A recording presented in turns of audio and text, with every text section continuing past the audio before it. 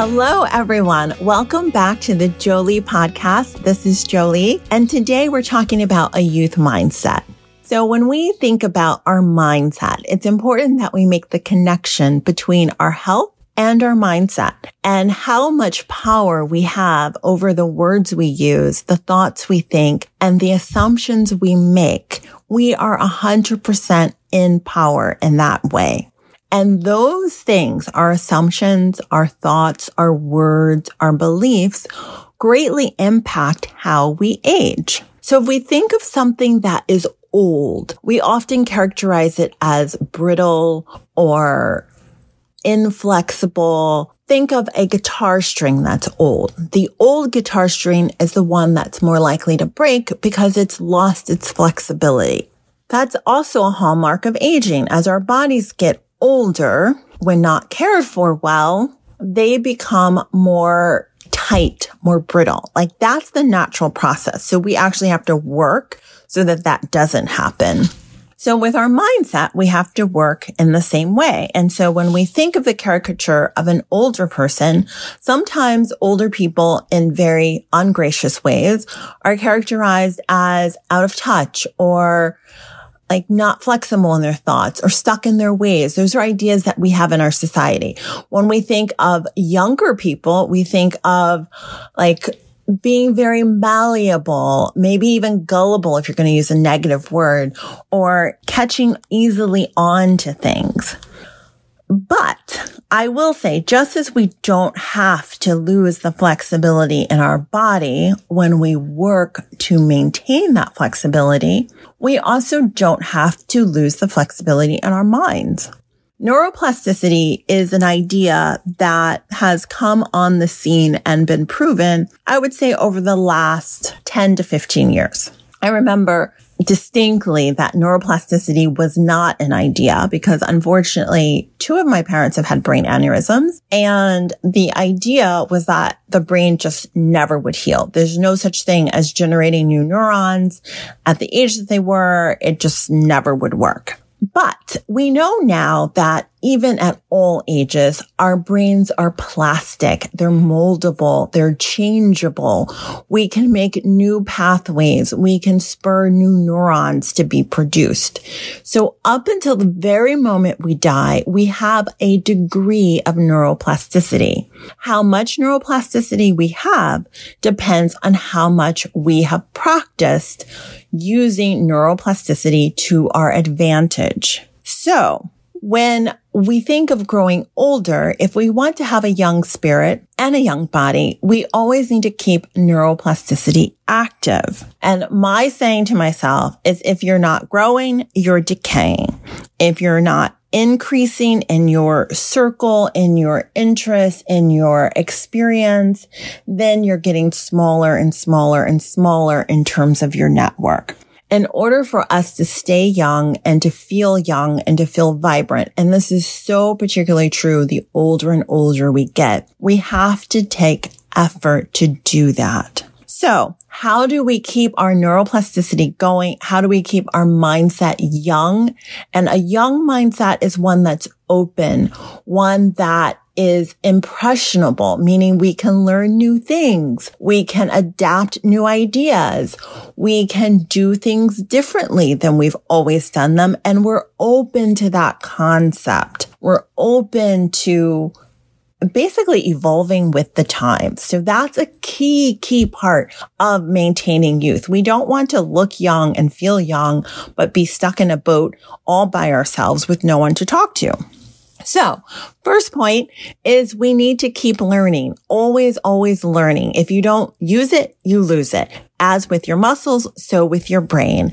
So whether that learning is through puzzles. My dad actually did this huge puzzle of Beyonce. My dad, first of all, he's a Pentecostal minister. And second of all, he's not quote unquote young. And for him to do like this huge puzzle of Beyonce is a sign of a youth mindset. So he's open to new ideas. He's open to new ways of doing things. He's engaged with the current trend where one might think he wouldn't be. So that's an example of keeping to learn. Another way you can keep learning is to learn languages or go to new places, like travel places you haven't been, learn to cook a new cuisine, learn computer programming, be open to, I have a new iPhone. Let me figure out how to use this thing instead of passing it to, your younger person in your life and having them do things. But to constantly keep that confidence and the practice of I can learn new things and watch me learn something new. Also, the wonderful thing about always being open to learning is it puts us in contact with people.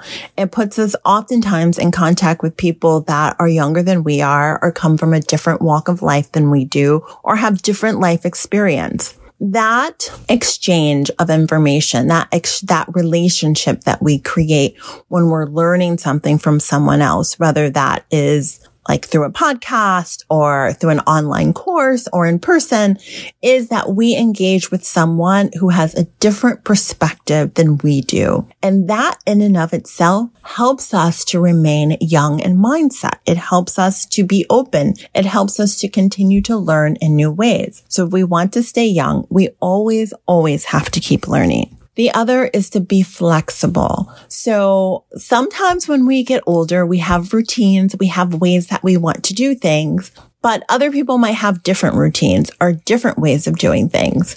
And part of being young in mindset is being flexible, being able to do something different, being able to accept something that isn't exactly what you're used to. So an example of this, be flexible.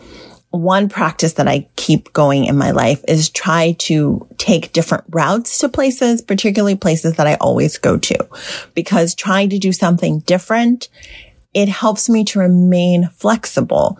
It helps my brain to basically stimulate those neurons that are telling me, you could do it this way, or this way, or this way, or this is a possibility. So staying flexible is important. Or maybe you go to the store and the thing that you want isn't there. The willingness to try a different brand or a different product is part of us staying flexible.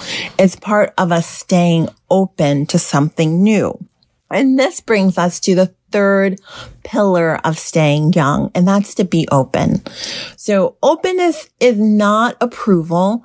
Openness is not agreement. Openness is a willingness to experience something different, a willingness to hear about something different, a willingness to talk to someone who is different than you are. Openness it's like a beautiful flower that basically is open to the wind, to the pollinators, to the sunshine, to the rain.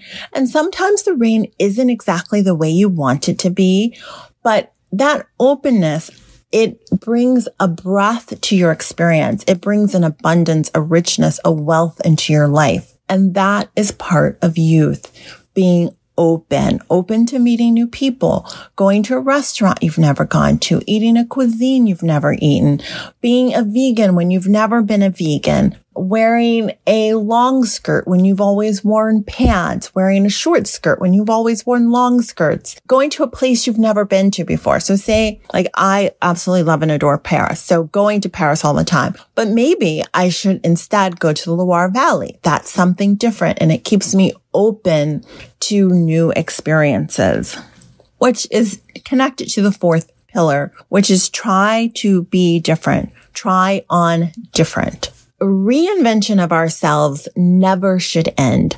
We should always be evolving. We should always be growing. And that requires that we try on different. So that might be we listen to a different type of music than we are accustomed to. That means that if we are one who always wears black, maybe we throw in a bright color. That means if we, always have dinner at 6:00, try, having dinner at 5 or at 7 and seeing what happens, but being willing to try on different. And this, if you're really adventurous, can go into trying different ideas. So maybe you think, that you're not a runner, for instance. I was just talking to a girlfriend of mine who is rediscovering running. And at one point in her life, she felt like, and she identified herself as an athlete, but a few injuries, getting away from it, she no longer saw herself as an athlete. So now she's coming back to running and she's trying on something different. She's beginning to think of herself. She's consciously, intentionally beginning to characterize herself as an athlete, that I am an athlete. And she went through this whole process of, okay, if I am an athlete, how do I reinforce that in my life?